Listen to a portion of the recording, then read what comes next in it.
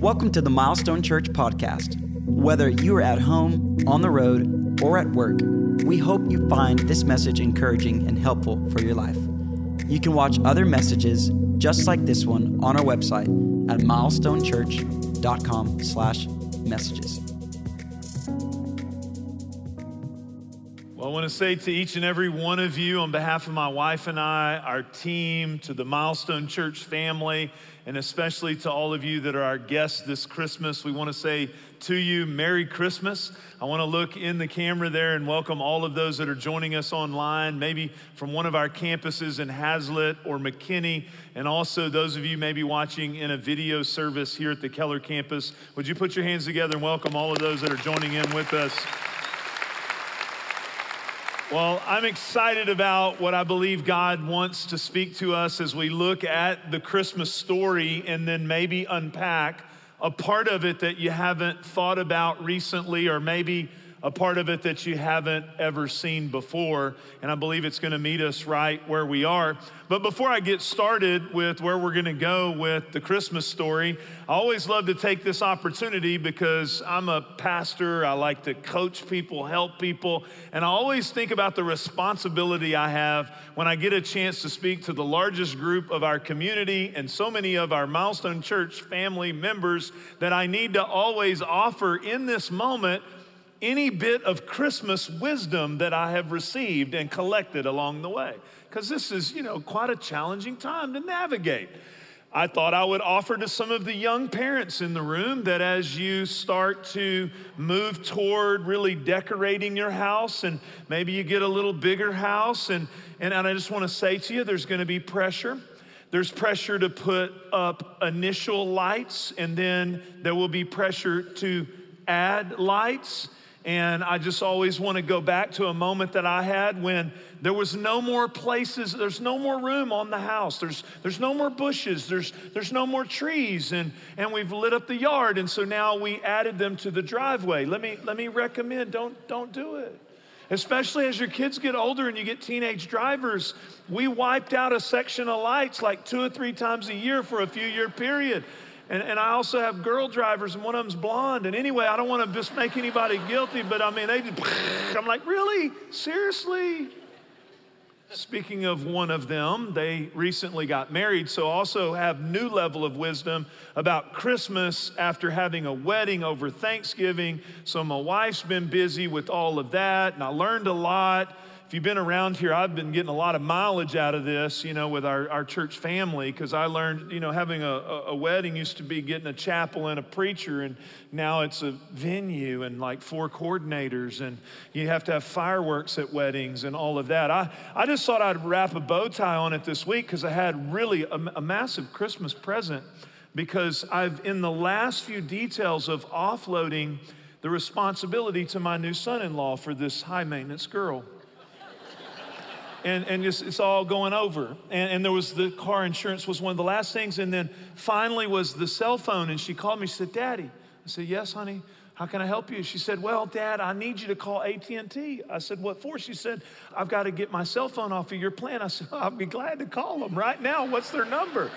And so I dial up AT&T. I'm like, "What do I tell them?" And she said, "Well, they need you to tell them that you release full responsibility." So I called up AT&T, and I mean, in my best preacher voice, "In the name of Jesus, I release full responsibility," with a pause, hallelujah, of Hannah Grace over to somebody else besides me. So I'm totally done. Praise God, it's over with. All this hustle and bustle, and we don't know if we're going to have any presents. So my wife's been ordering them since like August, because it's like Christmas could get canceled. And so we've had all the wedding and the ordering of presents, and this is high level though. I'm going to offer this one to you, okay?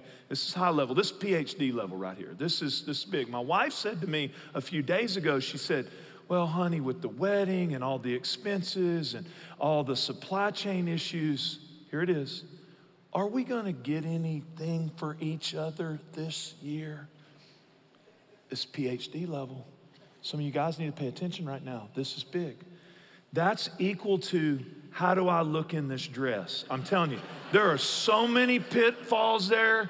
There are so many dangerous places you can go. I'm still wondering, why do they ask us what we think about their dress? We have no style anyway. But anyway, this is, it's big because, if you give a rote answer and she doesn't feel like you're really into it, I'd be like, oh, that'd be good, honey. And she's like, I wanted you to want to get me something. I'm telling you, it has so many potholes related to that. And I'm still figuring it out. And some of you aren't paying attention enough to what I'm talking about because this is big pastoral care right now. A lot of things related to Christmas, but I do also want to celebrate something this Christmas because I love being your pastor and I want to thank you. And I love to celebrate these things because I don't want us to lose them.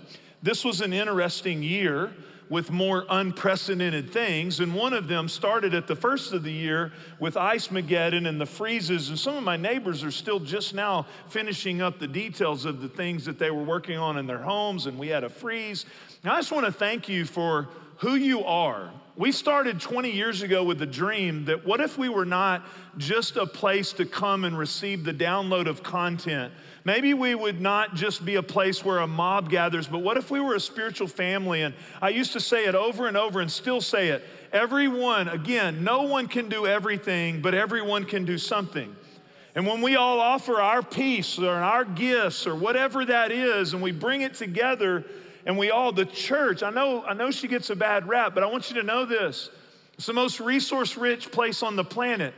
And a lot of times we get looked down upon, but in crisis, we have a time and a moment where we can step up and make Jesus look really good. And I want to thank you for what you did at the early part of this year because it happened in this calendar year. And before we even had a plan, you sprang into action and started getting firewood and taking water. And so many of you, I think we had 100 four-wheel drive trucks and all-terrain vehicles. And I know some of you, you told your spouse, that's why I have a four-wheel drive. I'm doing it for Jesus. I'm doing this for Christ. I think I'm gonna buy me one this week. We may never know, it could come again, you know what I'm saying? But you sprang into action, and of course at Christmas time, I'd always want you to know about this. I'm gonna tell you in the new year a little bit about Christmas compassion. Adopting every single family that we had, every single one. In fact, there were waiting lists of people saying, can we get a family? My wife and I'm the pastor. We were too late. We had to jump in with another family to help them with helping out a family. But all of those families blessed and getting a chance to get Christmas gifts free of charge and shop for one another and grandparents and parents. And of course, our joy event every year is so amazing. This year at all our campuses, 650 single moms and widows, because of your generosity, we were able to bless and let them, and we just continue to get testimony after testimony of how they feel, the enemy makes them feel like they're on the outside and that they're damaged goods and they're not part of Jesus's church. And when we have that opportunity through your generosity, it's amazing to see. You say, Pastor, why are you taking up your Christmas message time to talk about this? Because I don't want to lose the way you love people and the way we have an opportunity to make an impact in the lives of people. Can we give God a round of applause for that? As I began to pray about Christmas, and I get started in the middle of the fall thinking about this and sort of spend some weeks thinking about it, I came upon this verse, and it just happens sometimes where you're reading something that's not connected to Christmas, but you realize everything goes back to Christmas because that's the beginning point of Jesus coming to us. And I read in John chapter 6 these words, 7 words, for I, this is Jesus speaking, for I have come down from heaven. For I have come down from heaven, and I want us to look at the Christmas story, think about those 7 words. I'm gonna show it to you in a unique way as I shot a video thinking about how we relate to this Christmas story. And I want you to ponder those 7 words as you watch this, and I'm gonna come back and we'll unpack it together. Watch this with me.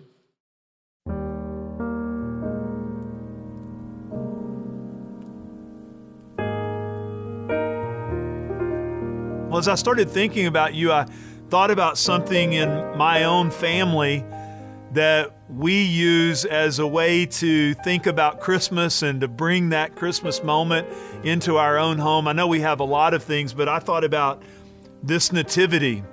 See, this is my family nativity scene. And my wife and I, we had the opportunity to go to Israel right after we were married. And we got this nativity actually in Bethlehem.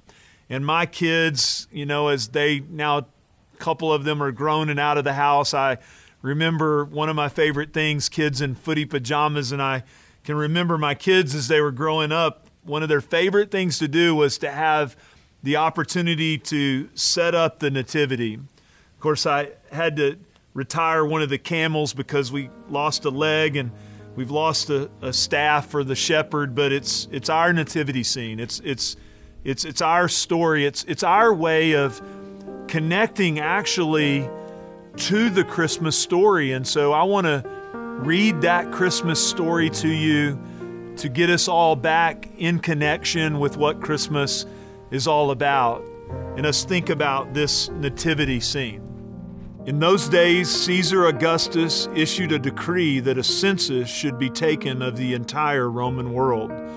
This was the first census that took place while Quirinius was governor of Syria, and everyone went to their own town to register. So Joseph also went up from the town of Nazareth in Galilee to Judea, to Bethlehem, to the town of David, because he belonged to the house and the line of David. He went there to register with Mary, who was pledged to be married to him and was expecting a child. And while they were there, the time came for the baby to be born, and she gave birth to her firstborn, a son. She wrapped him in cloths, and she placed him in a manger, because there was no guest room available for them. And there were shepherds living out in the fields nearby, keeping watch over their flocks at night. And an angel of the Lord appeared to them, and the glory of the Lord shone around them. They were terrified. But the angel said to them, "Do not be afraid. I bring you good news that will cause great joy for all the people. Today in the town of David a Savior has been born to you. He is the Messiah, the Lord. This will be a sign to you. You will find a baby wrapped in cloths and lying in a manger." And suddenly a great company of the heavenly host appeared with the angel, praising God and saying, "Glory to God in the highest heaven, and on earth peace to those whom His favor rests." So we take that Luke 2 account of the story of Jesus' birth and we package it in our nativity scenes. The truth is, we kind of combine two stories. Matthew chapter 2 tells us of the wise men, and some of our timing's off, but we put it all together, and we believe that this moment that happened, we kind of attach our nostalgia and our feelings to that nativity, and we really think more of a dreamy place, a silent night, a barn. When we think of manger, we think of something maybe like you see here with the light shining in, and there's hay and there's animals, and it's a dreamy place. Or maybe sometimes they put cotton underneath it, like there's clouds and there's fire and star and warmth and oh holy night. And yet in our lives we bring that to this place of the nativity, and we think of this dreamy, warm place, and maybe somewhere like where we would want to be. But I want to show you something just a little bit different. It probably was a lot more like this. You got to remember, we're talking about the Middle East. We're talking about an arid region. We're talking about a place that didn't have barns and hay and the comforts that we have put into the nativity scene. It probably was a hillside, a rock, an area that was carved out, and Mary and Joseph and this baby found their way to something that was much more like this, more like a cave, cold, dark. They found themselves in that place, and the real question is, you might say, well, why is that important to bring out the contrast between the warm, comfortable, nostalgic nativity scene and a cold, wet place because there was no room for them in a comfortable place? Why is that important? Well, it's the importance is seen in the purpose of this baby who was Jesus coming down to us. You see, if you put yourself in their scene, Mary and Joseph are not going to their hometown to have a meal at their family's house in a cozy place. They were going to be taxed. And if they didn't pay the tax, then they were going to be subject to the soldiers. There was no room for them. The baby would be born in a place that was not comfortable, that was not cozy, that wasn't a place for the elites. And you say again, why? Well, the reason why is that he's showing that if he only went to an elite place, then he only came down for those that are elite. If he only went to a comfortable place, then he only came for those that are comfortable, that those people that feel like they fit in with his message. But by going to the lowest, coldest, darkest place, what he's saying to you is, there's no place you could ever be in your disappointment, your grief, your mistakes, the times you've intentionally turned your back on him, or even if you think he didn't come for you or you don't fit in with his message. Actually, the message of Christmas is he came down to the lowest place to reach every single person, and that there's no one outside of his reach. I want us to spend our final moments together thinking about the passage of this baby again. In the cave, it's hard to know his purpose, but when you begin to see Jesus live his life and love those that were not loved by others, to go to places other people wouldn't necessarily go, as he starts to heal and to give and to show life and bring this purpose into the earth, we begin to see why he came down. John 6:38 says, "For I have come down from heaven, not to do my will, but to do the will of him who sent me. And this is the will of him who sent me, that I shall lose none of all those he has given me, but raise them up at the last day. For my Father's will is that everyone who looks to the Son and believes in him shall have eternal life, and I will raise them up at the last day." I want us to focus in on that segment of what is that life that he came to bring us. Let's think about it together.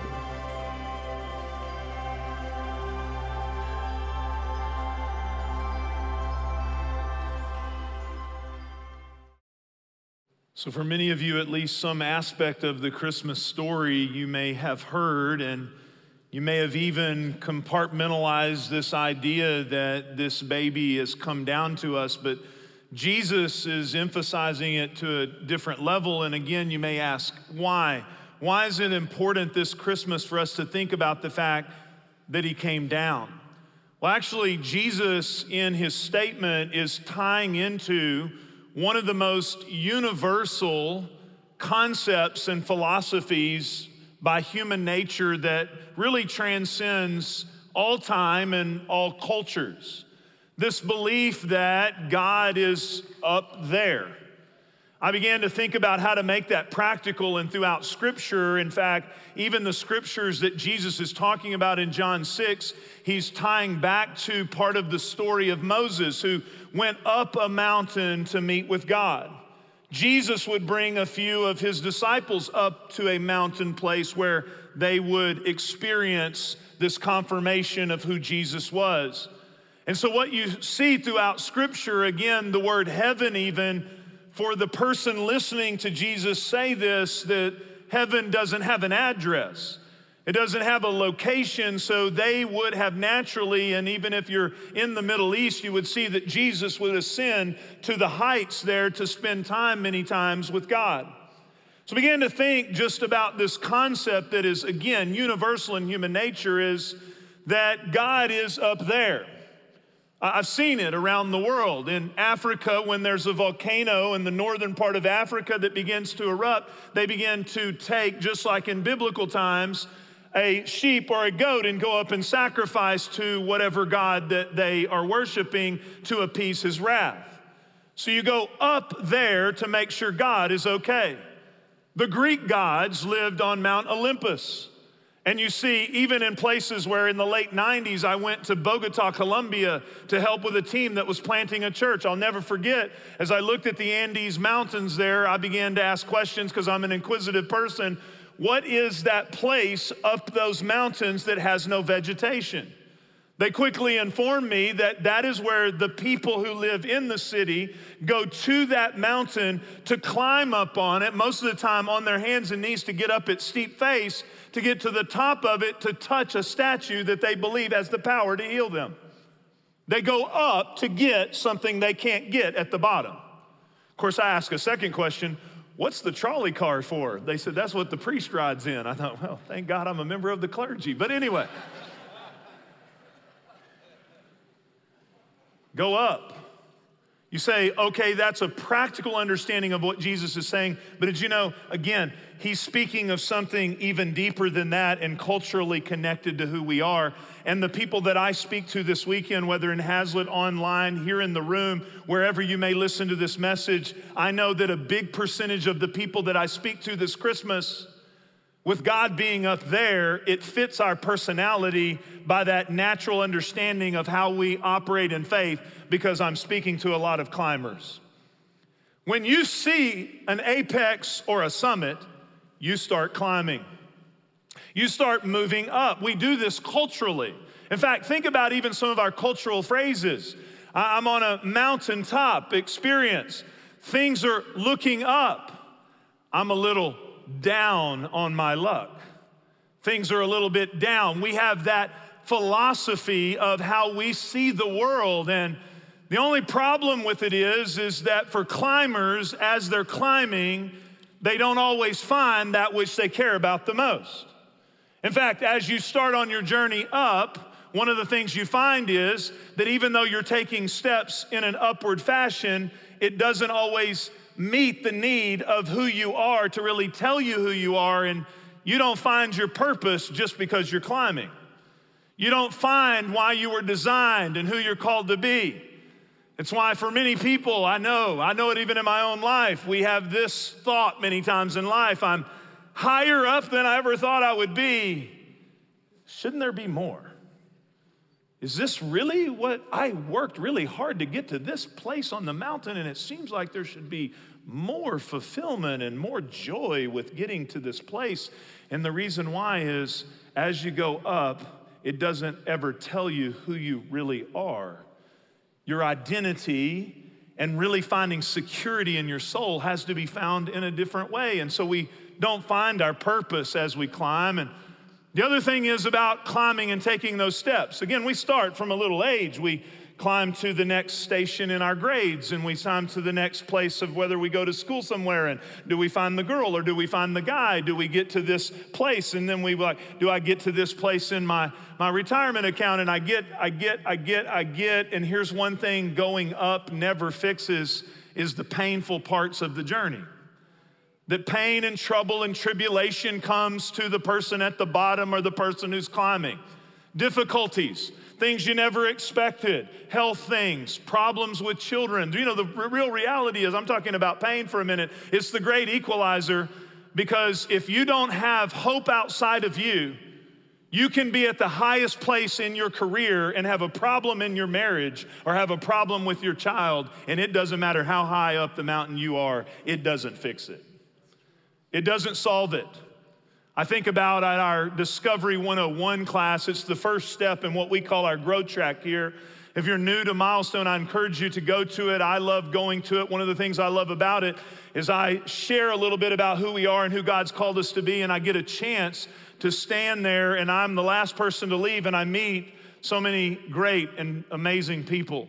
So I'm not a pastor who just speaks, I'm connected to people, and I've met hundreds of them this year. I think 1,400 people came through that class this year. So I have a little bit of a reference point on where people are. But I'm always drawn back to one young lady who I met a few years ago. She was the last person in line, and she wanted to not talk about the accomplishments she's had. She wanted to tell me about the pain in her life. She had graduated from the school. She had gotten the job that she wanted, but what she wanted me to hear about are the troubles and things along the way, that she'd had an engagement that had been broke off. She'd had a best friend who died in a car accident, and now that she had begun to explore her faith, she didn't have a family that was supportive of her decision. So even in her pursuit of God, she felt like she was letting her family down because she was now separating herself from their religious ideology to pursue a God that she's starting to develop a relationship with. I began to affirm her. I began to tell her, thank you for taking steps, great job. And she was crying and I was crying. But I learned in that moment, young or old, as you go up, it doesn't help you with your pain. And here's the thing it also doesn't help you with. It doesn't help you with having what you need to give the people that you love what they need. It doesn't help you with those things. You can be achieving and getting to the greatest place. In fact, you can be at the pinnacle of a place in your career, but if the people you love around you, you feel like you don't have what you need to give them, it doesn't matter how high up you are. Think about a family in our church, Stacy and Landon. Stacy was invited by a friend to Christmas services. She and Landon were in a marriage challenge. Their marriage was troubled. And she was doing well and he was doing well and they were having a family and they had the house and the dog and the kids and the fence and had it all, but the marriage. They didn't have within themselves what they needed to give to one another, and their marriage was right on the brink of divorce. She was invited by a friend to Christmas services. What she didn't expect was her child received Christ while she was in the service, and then she took her child home and told her husband, and her husband said, I got to go check out what that church is telling my kids, and then he ends up getting saved and water baptized, and they took a bunch of steps along the way. And what you learn is this in a culture of climbers, and I'm talking to climbers. What you learn is that in the quest to go up, a lot of times we lose that which we care about the most. I call it living for the wrong scoreboard. The most tragic thing in life is to light up a scoreboard and have great victories only to find out you were playing the wrong game. Now you say, okay, that's great in our cultural life. Did you know, again, this is also universal. Whether you go to the eastern part of the world, whether you go to Africa, whether you go to the Middle East, whether you go to South America, this is a cultural concept in the area of what really matters. And I want you to get this. I don't want you to miss this. It's not just about us talking about purpose and pain and people. The real tragedy of believing we have to get up to God is it actually affects how we relate to that God. It affects how we see God. And Christmas changes everything. It changes everything. The story of what Jesus is saying is we couldn't get up to him, so he came down to us. That's a game changer in the relationship. By the way, that's a different message than any other religion that ever has been or ever will be. Every other religion says you have to complete these things. You have maybe a measurement from a church that says you have to do this, or you have to hit this target, or you have to understand the philosophical viewpoint of this religious leader who's up the mountain that you need to get to their ideology. Jesus broke the whole thing apart. He said, I'm coming down to you. I'm coming down to you because you can't get up to me. With that understanding, again, I want to tell you, amazing, this young lady, the hope she found in Christ caused her to take steps. And this family that I just described, they, this Christmas, renewed their vows because it was this time of year where they met Jesus, and Jesus has, over the last steps they've taken, has changed the entire scenario, and their marriage has never been better. Why? Because we have the wrong ideology. If I'll do this on the outside, I'll get to where I want to go. But Jesus' message is that what's happening on the inside affects everything on the outside. It's a totally different way of looking at it. Now, as it relates to that, Jesus is saying, this is why I had to come down to you, because you couldn't get up to me. We really have two options in relationship to that. You really have two options. You don't have a bunch of options. Now, we like a lot of options. This is more like going to Babes. You get chicken or chicken fried steak. This is not Cheesecake Factory where the menu is a small novel. Lots of options. Did you know when it comes to Jesus, you have two options. The first option is you continue to climb and you depend on yourself to get to God. You believe you can continue to turn over a new moral standard in your life at the first of the year, get some new spiritual resolutions. Continue to identify yourself as I'm good. In fact, if you think about going up a mountain to God, where do you place yourself? I don't think we want to in the natural. Just think about where you're at. You know, I don't really want to say I'm doing terrible because we generally think a little better about ourselves than we do everyone else. So you might want to put yourself kind of midway. I'm kind of in the middle. By the way, if you're going to choose option one of depend on yourself and keep climbing, I've always given this recommendation to people who choose that option. Get someone around you that's further down the mountain than you. Because if you'll get a good heathen friend, you'll always feel like you're doing fine. I can't tell you how many people have told me this. Like, what are you going to do with your relationship with Christ? Do you have eternal life? Do you know the life that he came to bring? Number one answer I get, I'm a good person. I'm a good person. What does that mean? I'm up the mountain some distance. I gave to charity. I sang some songs in church when I was a kid. Here's my favorite one. My uncle's a pastor. So, you're not at the summit where God is. So who do you put in those other places? Where do you put? I don't know. You know, where do you put Mother Teresa? I don't know. Maybe, you know, she's up the mountain as far as anyone's ever been. Billy Graham. Billy Graham, even himself, when asked, would say, I'm a 2 out of 10. If Billy Graham says he's a 2 out of 10 and needs God, we're all in trouble. Where do you put your praying grandmother that I'm talking to some of you right now, and your grandmother's been praying for you for a long time? You know, that spiritual person, an aunt or a grandmother or somebody in your life that you know is the most holy person that you've ever met, and you don't even let them know the things you've been doing because you would feel so guilty if they found out about what you've been doing? Did you know your grandmother's not at the summit? Because if she's praying to a God at the summit to help you, then she knows she's below that God. So we're all somewhere on that quest, but the tragedy is every step still makes us more aware of the fact that we can't get there. Can I recommend the best option? The best option is the second option. The second option is to surrender. If you choose option one, don't be kind of religious, go all in. Make sure you speed up the religious activity because you got a long way to go. But a better option is to surrender, and really ultimately this is why life brings us to a place where we get to the end of ourselves.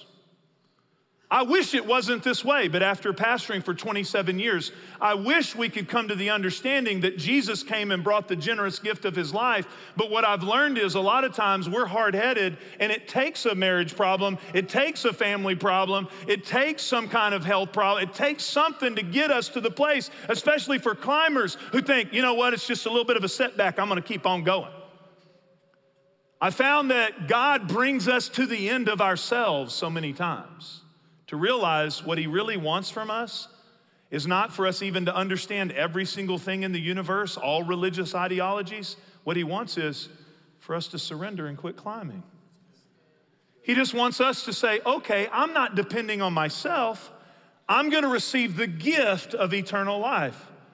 John chapter 3 in the Bible, when Jesus talks about coming down, there's places where they talk about him coming down from the cross, but scripturally speaking, one of the best places is in John chapter 3, where in the football end zone, you see the famous verse, John 3:16, for he loved us, so he came to us to give us, if we believe in him, we have this eternal life. But did you know in the middle of that is a story? And there's a guy by the name of Nicodemus. And he's highlighted as a religious climber. He's at the apex elite level of the religious groupings at that time. So he is at the top, known as the best of all religious people. And he comes to Jesus, and I'm paraphrasing, says, for what I see in you, this has to be real, and how do I get it? Jesus doesn't say, well, you need to hit more of the religious targets. You need to kind of believe in yourself, or you be you, or express yourself. He says, you need to be born again. You need to be born again, meaning you are dead in your trespasses and sins. All have sinned and fallen short of the glory of God. Everyone somewhere on that mountain, you need to receive this gift that comes from my very life. But you know what? To really have that moment with Jesus, you have to experience it for yourself. Another barrier that I see, because we're busy climbing, we have a cerebral understanding of the concept of Jesus without a personal experience. It's one of the biggest barriers today. Give me the mental information, I'll mentally ascribe to it. I believe in a God. I actually even believe in Jesus. It's not about believing in Jesus. The demons believe in Jesus.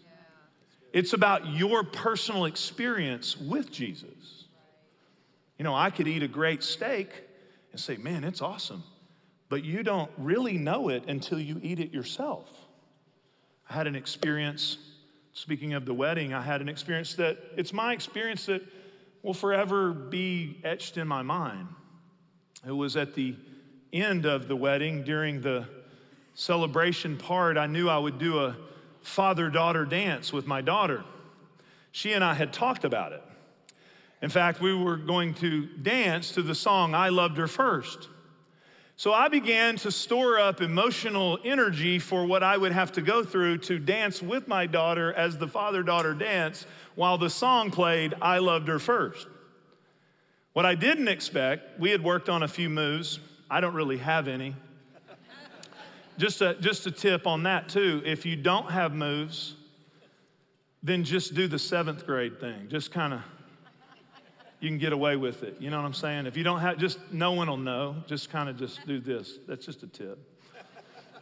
So we were kind of swaying there, and me trying not to step on her nice shoes and just kind of swaying. And in the middle of it, what I didn't prepare myself for, because I didn't know it, is she came over the loudspeaker, had pre-recorded, Daddy, I want you to know I love you. Thank you for loving me. Thank you for being generous and kind to me.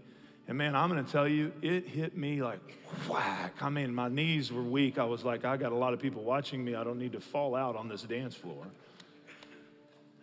Why was that a special experience? I don't know. I felt a human love and an honor and a respect I in a deep way. But you know what? That was my experience.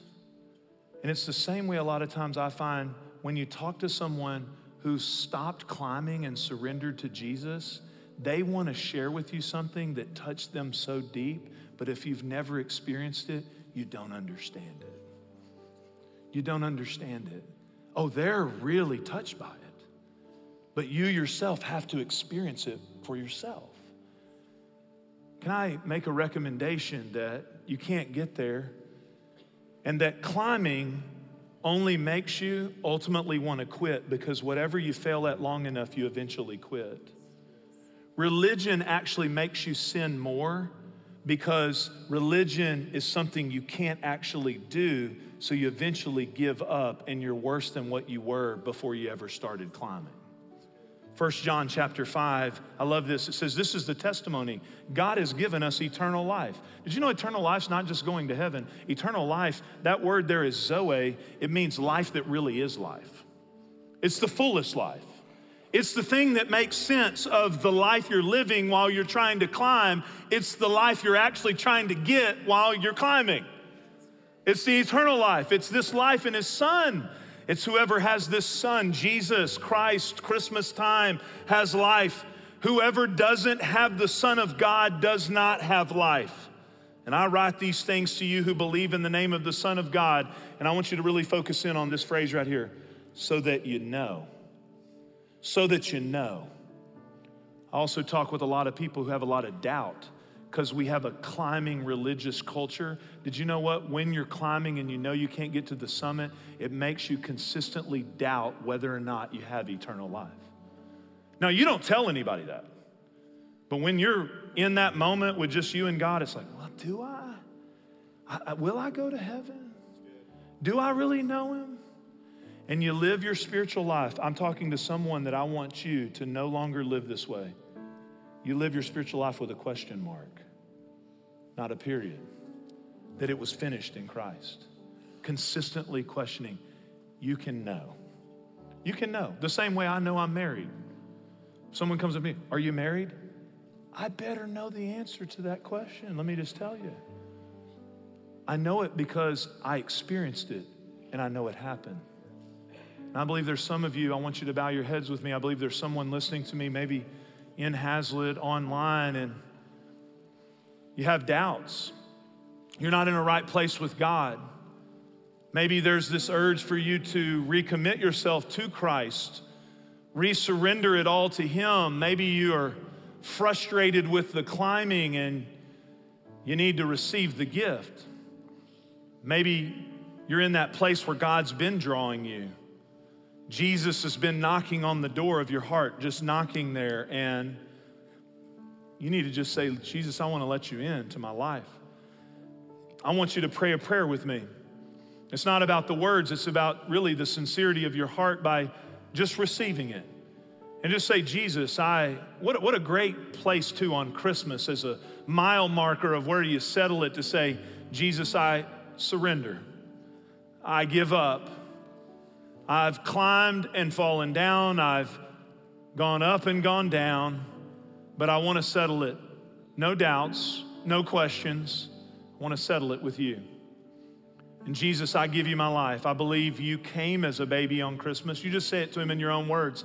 I believe you died on the cross, rose from the dead. I receive you today into my life. I want to make you my Jesus. I want you to come in to my heart and life and take control. If you prayed that prayer with me, I'm going to ask you if you would do me a personal favor. I'm going to ask everyone to keep their heads bowed. I'm not going to embarrass you, but I do want to know who prayed with me. And I want to give you a little something, but if you say, I prayed that, would you just lift your hand up and say, Pastor, I prayed with you? Hold it up high. Thank you. Anyone else? Thank you. Hold it up high. I have a card, and it's going to come down the aisle. Hold your hand up. Anyone else? Keep it up. And until that card hits your hand, hold your hand up. That card will hit your hand, and you can put it down. And I'm going to tell you in just a moment what to do with the card that I just gave you. Anyone else? Thank you. Thank you. Anyone else in this room? Say, that's me, Pastor. I've been trying to climb, but I prayed that prayer with you. I settled it. Thank you. Anyone else? Anyone else? There's a card there. They're putting it in your hand. Just hold on to it. Let me tell you now what I want you to do with that card. As we exit, whether at Hazlitt or here, we exit, there's going to be a place there you'll see the words gift for you. And it's a gift from me to you to help you get started. It tells you about some spiritual steps you can take, but one thing that I'm really excited, I give you a Bible that you can start reading in the book of John, and then there's a book in there called Closer. It's a book that I wrote to help someone like you understand Jesus, because now you say, okay, now I've settled this relationship with Jesus, I want you to know who he is, and it has stories of Jesus, and it's going to help you get started, and it's going to help you grow. So take that card, go to that place, there's some leaders there. If you have some questions, there are people there ready to serve you. The final group of people I want to pray for, though, is I believe there's some of you here, you're thinking, well, this is great, Christmas for people who don't have it settled with Jesus. But can I say this in our final moments as well? People who are believers in Jesus, who have surrendered to Jesus, we many times still have a tendency to believe that we have to climb to get to the place that we need to be in Jesus. I'm not saying that we don't cooperate or participate, but maybe there's something in your life that you've been trying to manipulate, fix, or change, but God's really wanting to change you. God's really wanting you to resurrender. There's a place in Scripture where even the Apostle Paul says, if we came to this by our faith and surrender and coming to Christ, how do we think we're going to continue in our own strength and flesh? You don't surrender just one time. You continue to say, Jesus, thank you for coming down. You know, Jesus' love in you helps you love those that are unlovable. Jesus' love in you will help you forgive that person that you feel like you can't forgive. Jesus' power in you can help you with that decision that you need to make it work. So there's some people I'm talking to that I just want you right here on Christmas to say, Jesus, thank you for coming down to me. I need you. I need you in my life. Maybe I haven't been as open to release the control to you. Maybe I've actually not even thought about you, Jesus. But I want you to know I need you today. And on this Christmas, I resurrender my work life, my family life, my children, my future children, my marriage, my future marriage. I surrender it all to you because Jesus, thank you. When I couldn't get up to you, you came down to me. Thanks for listening to this week's message. If there's anything we can do to help you in your walk with Jesus, please don't hesitate to reach out through our website at milestonechurch.com. And if you found this podcast helpful, leave a review on the podcast app or your favorite podcast platform. We hope you have a great week.